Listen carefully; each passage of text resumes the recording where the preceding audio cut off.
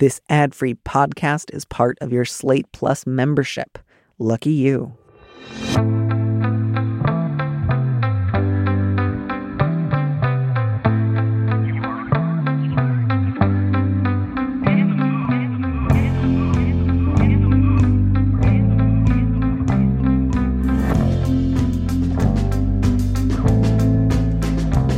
Hello and welcome back to Big Mood, Little Mood. I am your host, Daniel M. Lavery, and with me in the studio this week are two guests, Anna Rubinova, who is a writer, producer, animator, and voice actor based in Los Angeles, and Adam Bozarth, also a writer, producer, animator, and voice actor based in Los Angeles. Anna and Adam are both founding members of the sketch comedy group Left-Handed Radio, and they are both producers at the Forever Dog podcast network. Welcome to the show. Thank you so much for having us. This is going to be fun. I am very much looking forward to this, and I can only hope that your sketch comedy group is either referring to the work of Aleister Crowley or, even better, the European tradition of morganatic marriages. Either way, I'm happy with it. It is just a reference to just general sinisterness in general, but can you actually expound upon the morganic marriages a little bit more, just to educate us? I would be happy to, based on my incredibly cursory understanding of what morganatic marriages are, which is sometimes they have also been referred to as left-handed marriages, and they refer to usually a monarch marrying somebody who is not either of royal or noble blood in such a way that it's like written into law that this person is not going to be, co-regnant. This person's children are not going to inherit anything in terms of like the order of succession. Like, this is a legal marriage, but just barely. So it's like a step between having a formal mistress versus like a wife who is a queen as well. And I just think it's such a great phrase. Like, oh, they were married according to the tradition of the left hand. That's amazing. We're vaguely aware of what left-handed refers to, historically. The origin of it is one of our founding members, Brett White, wrote a sketch about the X-Men smelling marijuana in a parking lot. Sure. And Wolverine refers to it as a left-handed cigarette.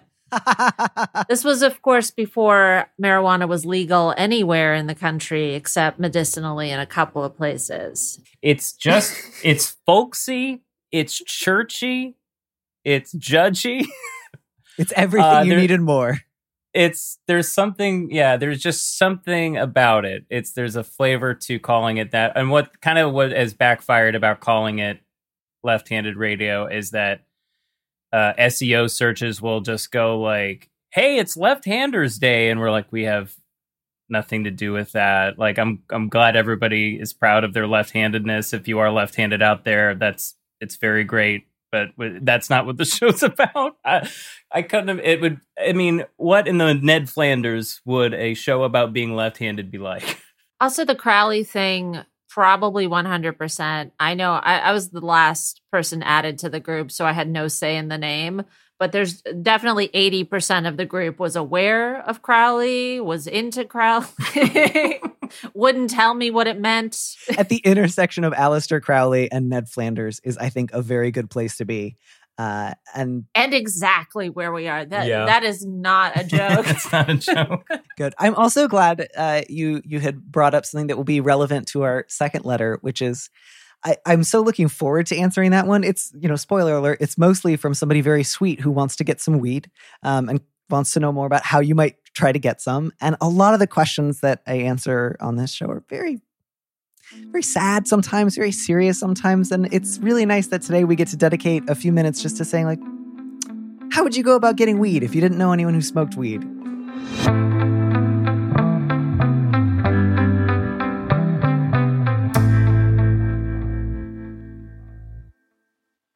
So we'll start with our first letter because we can't get to any of the other letters until we do that one. I know how the order of operations works, and I'll go ahead and read our first one. The subject is Discard the Honesty. I'm a 20-year-old woman, and my boyfriend of 1 year is 29. I'm his first girlfriend, and honestly, it shows. He knows how to make me feel special with compliments and doing little things for me. However, he's also really insensitive sometimes and calls it honesty. The things he says are honest, it's true, but they are also often very rude. When I talk to him about how he hurts me, he doesn't seem to be able to understand why I'm upset. He apologizes because he hates seeing me unhappy, but I don't really see much change afterwards. How can I kindly explain to him that I don't mind his honesty, just the rudeness with which he constantly presents it? I love him so much, but I'm angry. And I'm afraid that next time this happens, I'll say something I don't mean. Please help me. Ooh. This is what Yeah. we refer to in the business as a starter boyfriend. And letter writer, I realize that you love this guy, but I think maybe you have reached the end of the road with this starter boyfriend. I often get questions that are sort of like, I've tried explaining to someone why they're hurting my feelings a number of times. They keep doing it. How can I kindly explain it to them? Like, clearly the issue here is not that she has been insufficiently kind or not tried to explain it before, but she still feels like that's going to be my ticket out of here. Do either of you, by the way, I should say, have a vote for anything other than breaking up with him? Because I just came right out of the gate with that one. Well, my feeling is that she's writing because she does genuinely want to salvage something, whether it's a friendship or a relationship of a romantic nature. However, the age gap makes me feel like she might just not have people to ask. And therefore, maybe our advice will eventually lead to the breakup positively. But, it's so difficult when it's possibly her first boyfriend as well. Or this person is very experienced and just likes older men who have never dated anyone. It's such an interesting dynamic that I'm trying to read too much into it. There's not enough information, except for the fact that I think you're spot on that, like, this seems like it's an easy one to let go of. Yeah, I think I have also like fallen into the trap of like, someone keeps doing something that hurts my feelings and I keep trying to explain it really politely. And I just think next time's going to be the one. But like, fundamentally, he apologized because he doesn't like seeing you unhappy, but he doesn't change it afterwards. Well, then, he doesn't mind seeing you unhappy that much. Maybe he really doesn't understand, but he does understand that you don't like it. So I think there's a little bit here. It feels as if the letter writer has sort of bought into his version of events, which is just, I'd stop doing it if you could persuade me that it was the wrong thing to do. But it actually just seems like you're being too sensitive. So as long as I say, I don't understand your feelings, I can keep doing it. He doesn't need to understand exactly how you feel. He knows enough that you don't like it, that you want him to stop, and he keeps doing it. What stood out to me was the usage of honesty. I'm being honest. I'm just telling it like it is. And that to me says that, I think by 29, you should understand the difference between being honest and being kind. And you can be honest all you want, but it does take a little bit of skill to speak to the truth and use kindness, empathy, sympathy, just to understand how your message is going to be heard. And that's not something that you teach another person in a relationship. That is a skill a person has to want to learn, I think. You know what I mean? Like, you can point it out as much as you want, but if he isn't learning it, like, it's not your job to be the teacher of how to empathize, how to learn, how to speak to the truth without being an asshole. This sort of makes, again, the age difference, the vagueness of it. Not everybody likes a nice partner. Some people do want to be, noted, for lack of a better word, because that's how they were raised, right? Like, it could be a cultural thing. It could be a familial thing. Probably, right? In most cases, it's just, this is how I was raised, and it doesn't make it correct, but it could also just mean incompatibility. So if she's 20 and, all her friends are going, like self-care, peace, love, everything. And he's 29 and he's, scarred by those extra 9 years or whatever. He just needs someone his age, maybe, who could possibly explain to him in a way that he might understand. I don't know. Relationships aren't my thing, and I hesitate. Characters are my thing. I like to delve into people's like brains and try to figure out like what makes them tick. That is why I stay away from people and try not to inflict my pain on them as much as possible. But like these are the questions that come up in my mind when I try to solve this problem for people who don't need my help. I do appreciate that, though, because I think I am inclined to read a letter like this one and think, I bet I know exactly what this guy is being rude about, and I bet I know exactly what kind of guy he is in a sort of dismissive way. And I do appreciate, it is not a universal truth that everybody in a romantic relationship wants the exact same level of like tact. So I think it's useful to just remind ourselves, like, there may absolutely be people out there who would enjoy the kind of rudeness that he is deploying. We don't know very much at all about what things he is rude about, simply that he is often rude and hurts her feelings. So I don't want to say that automatically makes him, a classic jerk boyfriend. Oh my gosh. But for all we know, it's like, this grilled cheese isn't the way I like it. Yeah. But what we do know is that she has said repeatedly, this is hurting my feelings. And yes. he's not doing anything differently. So there, I think, is the thing that is worth saying. I don't think lack of explanation is his problem. I don't think he's confused. I don't think you've failed to, present your case accurately. You've told him you're hurting my feelings, and he has said, sorry to hear that. If only your feelings made more sense to me, I might try to respect them. But since they don't, I won't. And that to me is just like a pretty straightforward indicator that he's letting you know he's not going to work on this. You could present him with the most eloquent speech in the world, and he wouldn't change because you can't substitute for his lack of willingness. Correct. I think a good thing to maybe sort of, if this person wants to salvage this or at least try one more thing, is go like, why does honesty always mean something hurtful? Like, when's the last time you said, can I be honest? I love you so much. Can I be honest? You look beautiful. Yeah. Can I be honest? Like, I like your friends. I like the life you've shown me. Like, if that happened, then it would feel like you actually have some sort of touch with the truth. But it does sound like a man hiding behind a quote unquote good attribute. Like, I'm hiding behind the fact that I'm an honest guy. Look, I'm just an honest guy. I tell it how it is. Right. But for some reason, honesty just means bad things, and that you are worse than you thought you were. Yeah. And I think at 20, you don't realize fully that some people don't know they do that they turn themselves into that somehow for a bit. And at 20, I think you still are kind of figuring out that people have damage. You might know it, but you may not be able to see every single manifestation of it in your experience. If you're lucky, you don't. Yeah. But she's onto something, right? Yeah. She's noticing something and is expressing it very eloquently and directly. Can I be honest? Me? Yeah, with me? Yeah.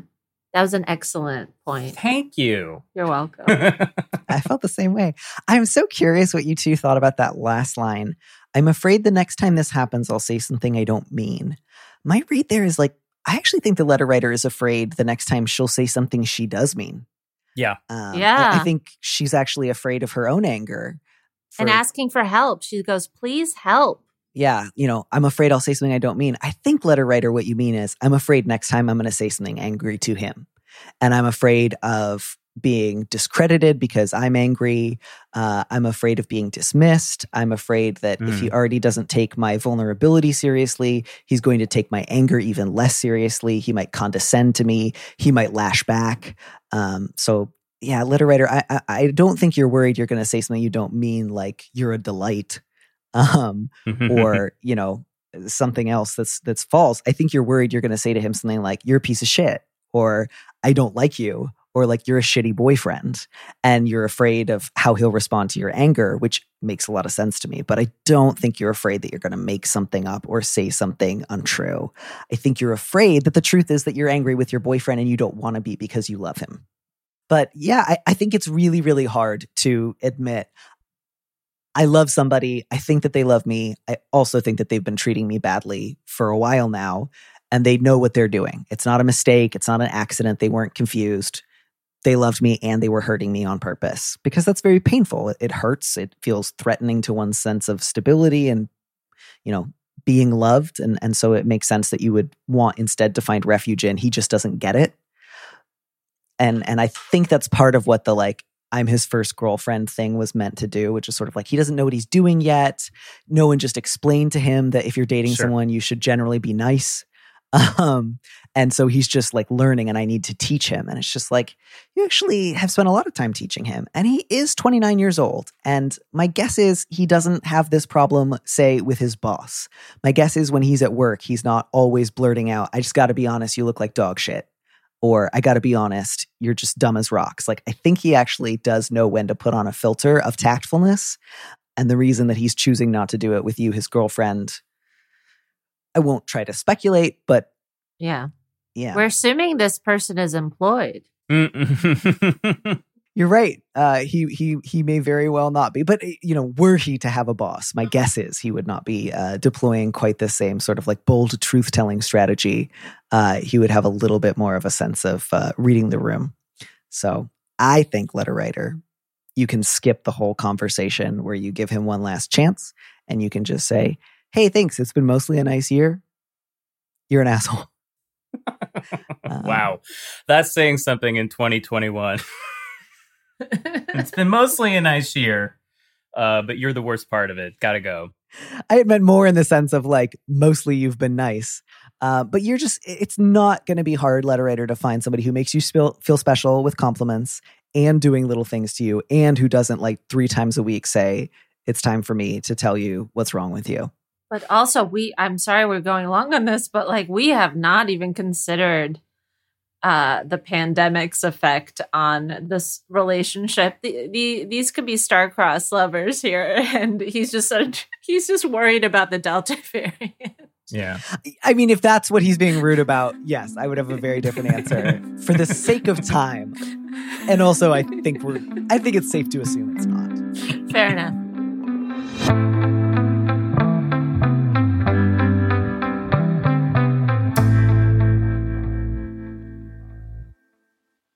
All right, let's move on, because our second letter is just real sweet.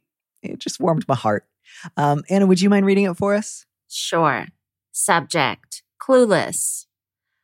I live in a state where weed is not legal, recreationally or medicinally. My partner and I are interested in smoking for a variety of reasons. Neither of us have ever gotten weed on our own, and only smoked a few times as college kids when other people shared it. We do not have friends who smoke. However, our neighbors smoke regularly. We know this because we can smell it periodically through our shared wall. We chatted with them when we first moved in, and we say our hellos in passing, but we don't know them beyond these neighborly niceties. Do we knock on their door and ask them to hook us up with their dealer? How do we go about asking them? Is there another way of finding a dealer? Can you help us with weed etiquette? I found this very charming. I found this very sweet. It felt almost like 2 really good students. Like, we've written down a report. We do have good reasons. We just want you to know there are good reasons. We can list them if you need it. And we would just really like to smoke a little bit of weed. Yes, letter writers, you have my full permission and support. And just, this is very charming. It did feel a little bit like they put us in the role of a marijuana recommendation doctor, of just like, I've had it a couple of times in college and I just want to enjoy it. Okay. Yeah. But it's a good question. It's a very good question, and one that like I have forgotten that this is an issue. And I definitely, number one, do not recommend knocking on their door. I mean, in a state where it's not legal, it might also be very normal to be friendly with your neighbors in that way. Oh, sure. I mean, don't knock on their door. Go, you have weed. You that smell would be it and knock on their door. That That's would be bad. That's that bad. would be very frightening to them, I assume. But maybe if you see them in the hallway and you give them a smile, or they ask you a question about, did you also not have hot water this morning? Yes. Thank you for asking. And also, I have a question. Feel better for about you. that. Yeah. I do agree that knocking on the door would be a little bit out of nowhere, but generally I would say, these people, you see them, you have like a distant, if friendly relationship, they smoke weed. Like, generally, as a question of etiquette, I think it would be fine if you're like chatting in the hall and you're like, I'm so sorry if this is like overly forward, but it seems like maybe you smoke weed sometimes. We would love to get in on that. Like, you can be a little cheesy about it, but absolutely, if somebody's friendly and they smoke weed, oh, that's great. That's exactly what I was thinking, Anna. Throw a party. Just have a party. Tell your neighbors you're having a party. The worst thing that could happen is they don't show up and you just have a couple of drinks. But I mean, I hate to say it, the worst thing that could happen is it turns into a super spreader event. Oh, that's fair. Oh, sure. That's fair. See, again, I'm looking at these questions with a completely like fictional point of view, not taking into account everything that's actually happening. Okay, you're right. In a very socially distanced, responsible manner, knock on the door and step away from that door. Make sure there's 6 feet between you. But whisper, stage whisper at them. Mm-hmm. You understand. Things are stressful right now. That is why we are talking in this way. And I would love your assistance. I think this is very sweet. It's very awkward and very sweet. For whatever it's worth, I've been out of the game for a little while, but I did look up. There are apparently 5 states where weed is still fully illegal across the board. Wow. It's Idaho, Wyoming, Kansas, Tennessee, and South Carolina. So it's one of those 5 states. The good news is all of those states border other states where marijuana is often decriminalized and also available either recreationally or medicinally. So again, I don't want to say like throw a big party, take trips across state lines like willy-nilly. No. But, if it is not difficult, if you live near a border and you're able to, do a little Googling and be like, oh, there's a dispensary across state lines. I wonder if I feel comfortable driving with a little weed in my car. That is a personal risk that different people might assess differently. That is one option that you might take. There's also, with the Farm Bill, there are ways in which some Delta 8 products are like technically legal, even in places where Delta 9 products are not. Feel free to go down that rabbit hole, letter writer, if you want to spend a lot of time kind of figuring out various niceties. There's also a subreddit just called Trees.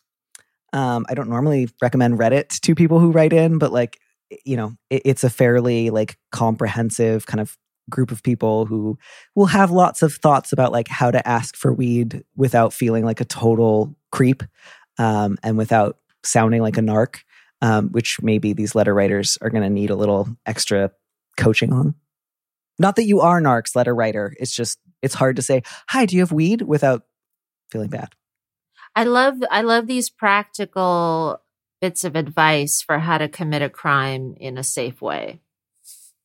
Because it shouldn't be criminalized, but the reality is it is. And that's why these nice people have to jump through all these hoops. Yeah. And are worried about it. And I do think the likeliest result of asking your neighbors, even if it's a little awkwardly, as long as you kind of smile and acknowledge that it's a little bit awkward, it's going to be, at the worst case scenario, they're going to be like, oh, sorry, like we don't have any extra, but they'll be nice. Weed people are usually pretty friendly. And if you're already friendly with a weed person and you ask them about weed, usually the response is like very nice, very effusive. Maybe even like, I'm going to talk to you a lot about the difference between sativa and indica, to the extent that you're sort of like, this is more than I wanted. But it's rare. Like if you were looking for cocaine, I would have different advice, because cocaine people can get kind of snappy sometimes. but they're gonna be probably pretty warm. Yeah. Probably the worst scenario is they'll charge you a finder's fee or something. Yeah. And I say all of this not knowing much about the letter writers, like where they live, in which state, or what their other sort of like risk factors are. So like all I'll speak to that again is just letter writer, you know your own sort of safety better than I do. Don't do anything that makes you feel like this risk is too high for me to shoulder, or, I fear something really bad might happen if I were potentially pulled over in this situation. I don't have enough to go on there to say either like do or don't pursue any other fronts. Just those would be my backup suggestions if things don't work out with the neighbors. Also, though, you say you don't know anyone who smokes weed. Maybe you really don't, but like, I bet you know somebody who smokes weed occasionally and just doesn't really talk about it. So you might also want to canvass your close friends and just say like, sorry if this is out of nowhere, but do any of you guys happen to smoke a little weed or know where I might be able to get some? Again, unless your friends are like pretty specific people, the worst that will happen is they will say, no, sorry. Manifest. Definitely manifest it. Speak it out loud. And somebody will be like, in I front know of a police station. Yeah. Just kidding. But beyond that, is there another way of finding a dealer? Go to a concert. Go to literally any concert. Mm-hmm. A live music and event. Again, I don't know if there's a lot on near you right now, letter writer, but like if you can go to an outdoor concert, go to an outdoor concert. It doesn't have to be Phish. Like it can just be any musician. Maybe not the Philharmonic. Not because I don't think people there smoke weed. I just think that they like keep it to themselves and they don't share. Which is a stereotype, maybe unfair. I love it when polite people want to do something naughty. It always ends with, what is the proper etiquette for this? It's really sweet. Like I really want I really, not only do I want them to be able to get some, I want them to like write back after they do and say like, here's how it went. Boy, oh boy, did we get high? Yes, clueless. Please write back. Actually, it turns out my neighbors just own a pet skunk. Sorry. That would be almost as good, though, if you found out that your neighbors had a pet skunk that you could play with. Or there's just a skunk in the building. All within the realm of possibility. And everybody's just paranoid that everyone else is smoking weed in the building, but it's just a sad little skunk scurrying around looking for little snacks. My last thought here is, I don't know how long ago college was for you, letter writer, but if you remember anyone who smoked you out in college, by all means, hit them up. If you still have their numbers, and just be like, hey man, remember that one time we smoked pot 8 years ago? Too many left. I mean, again, it's going to sound and feel a little goofy, but as long as you're friendly and, also like say, how you doing? Let's catch up. And don't treat it like a purely transactional thing. Like, people like getting weed to other people. Oh yeah, and it's a time of reopening, so why not, do something social? And while you're at it, try ketamine. It's a great drug. Makes you feel terrific. I recommend it. As always, anyone listening, feel free not to take our advice. If you would like to take no drugs, you should take no drugs. And of course, you should always do your own research about the various risks beforehand. But, generally speaking, I think it's fine to consider taking new drugs. Yeah. There's a great book that I also want to recommend to these letter writers, just for like expanded reading. It's by Piero Camporese, and it's called Bread of Dreams. And he was an Italian scholar who published this book, I think back in the 80s, about the degree to which pre-industrial Europeans used drugs, and talks a lot about, his argument is that, for a lot of people, it was a near constant state of hallucination and intoxication. And it's a really interesting series of claims. Obviously, I think that his historical arguments are provocative, but he also has a lovely style of writing, which is sometimes difficult to come by in writing about drugs. And yeah, I think it's just interesting to think about the historical context of people like drugs. Often people will do a lot to try to acquire drugs, and it's really interesting to talk about and think about that as a reality rather than something that must be forestalled or stopped at all costs.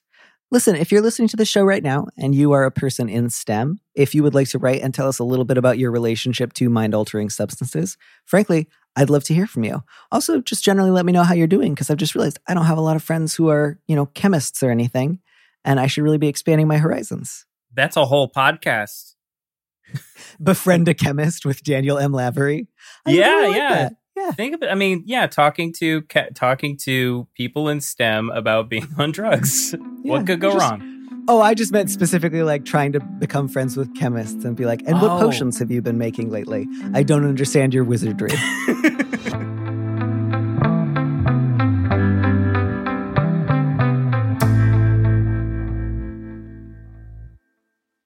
I want to leave this one behind us because I'm aware that we have a lightning round question to get to. Oh, right.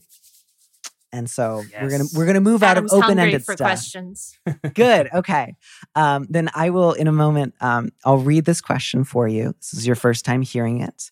You'll take a second, gather your thoughts, get ready, and then when you are ready, I will set the clock, and you will have 1 minute to give it your best answer.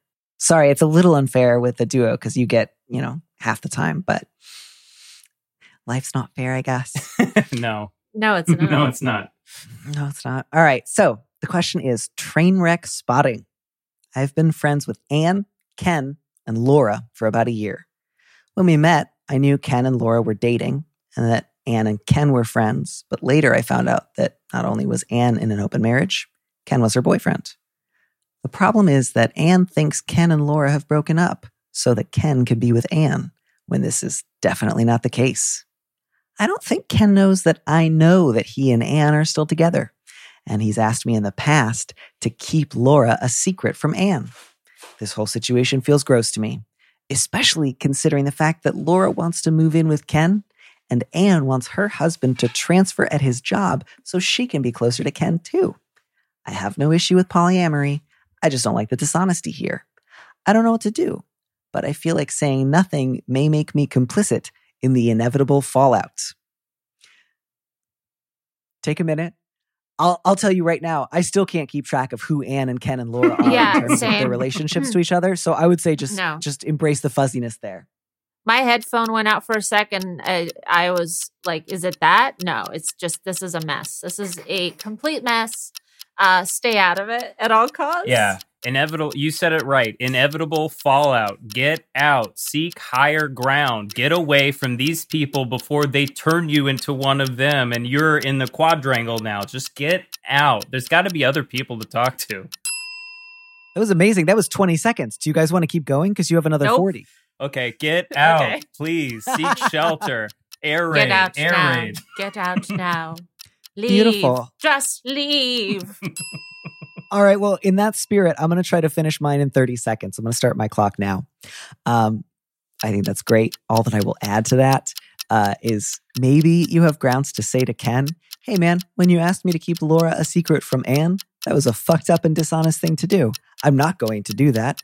And don't ask me again to lie for you. That's a bad thing to do. You should not have done it. That was not a good friendship moment. You don't have to then go spill the beans to the other two if you don't want to. You certainly can. Don't expect to be thanked for it. That's it. My timer went off.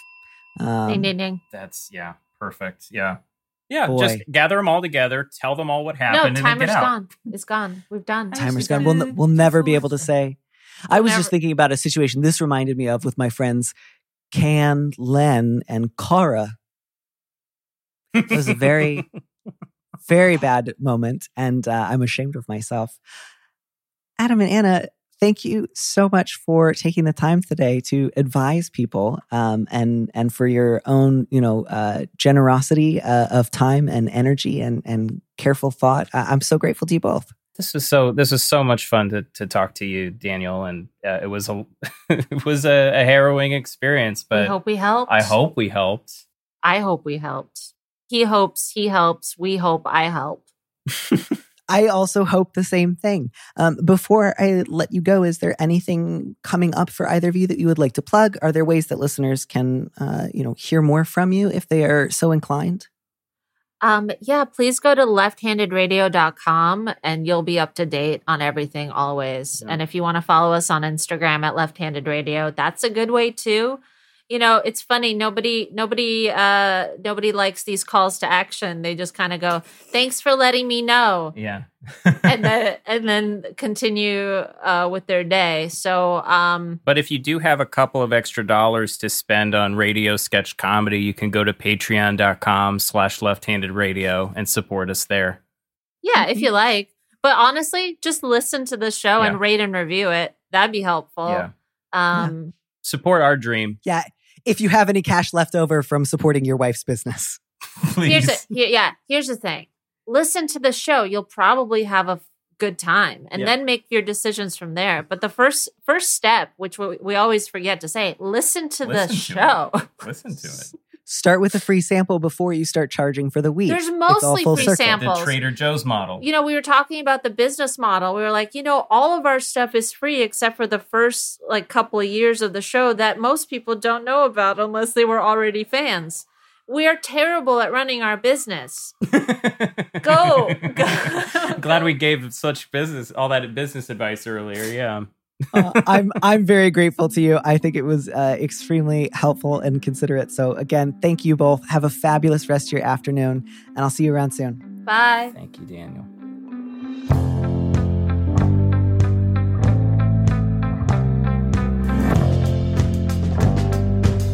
Thanks for joining us on Big Mood, Little Mood with me, Danny Lavery. Our producer is Phil Serkis, who also composed our theme music. Don't miss an episode of the show. Head to slate.com/mood to sign up, to subscribe, or hit the subscribe button on whatever platform you're using right now. Also, please leave us a review on Apple Podcasts if you get a minute. We'd love to know what you think. If you want more Big Mood, Little Mood, you should join Slate Plus, Slate's membership program. Members get an extra episode of Big Mood, Little Mood every Friday, and you'll get to hear more advice and conversations and interview questions with our guests. And as a Slate Plus member, you'll also be supporting the show. Go to slate.com/mood plus to sign up. It's just $1 for your first month. If you need some little advice or big advice and you'd like me to read your letter on the show, head to slate.com/mood to find our Big Mood, Little Mood listener question form, or find a link in the description of the platform you're using right now. Thanks for listening.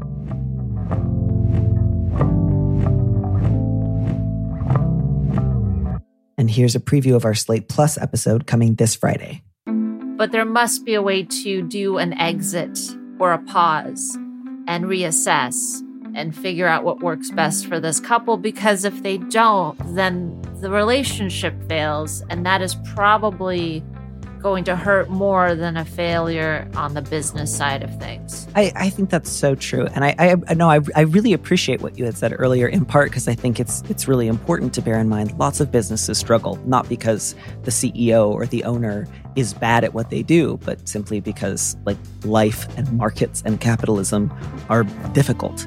So I'm glad that you were bringing that back to the forefront. And I think it's not that the letter writer's wife has been unable to bring in a ton of money the last year and a half that makes me think oh, that's lousy. That's totally understandable. It's we've got to keep borrowing money. We've got to keep funneling more money in. I will not talk to you about what my backup or contingency plans are. I'm not willing to consider alternate strategies. To listen to the rest of that conversation, join Slate Plus now at slate.com/mood.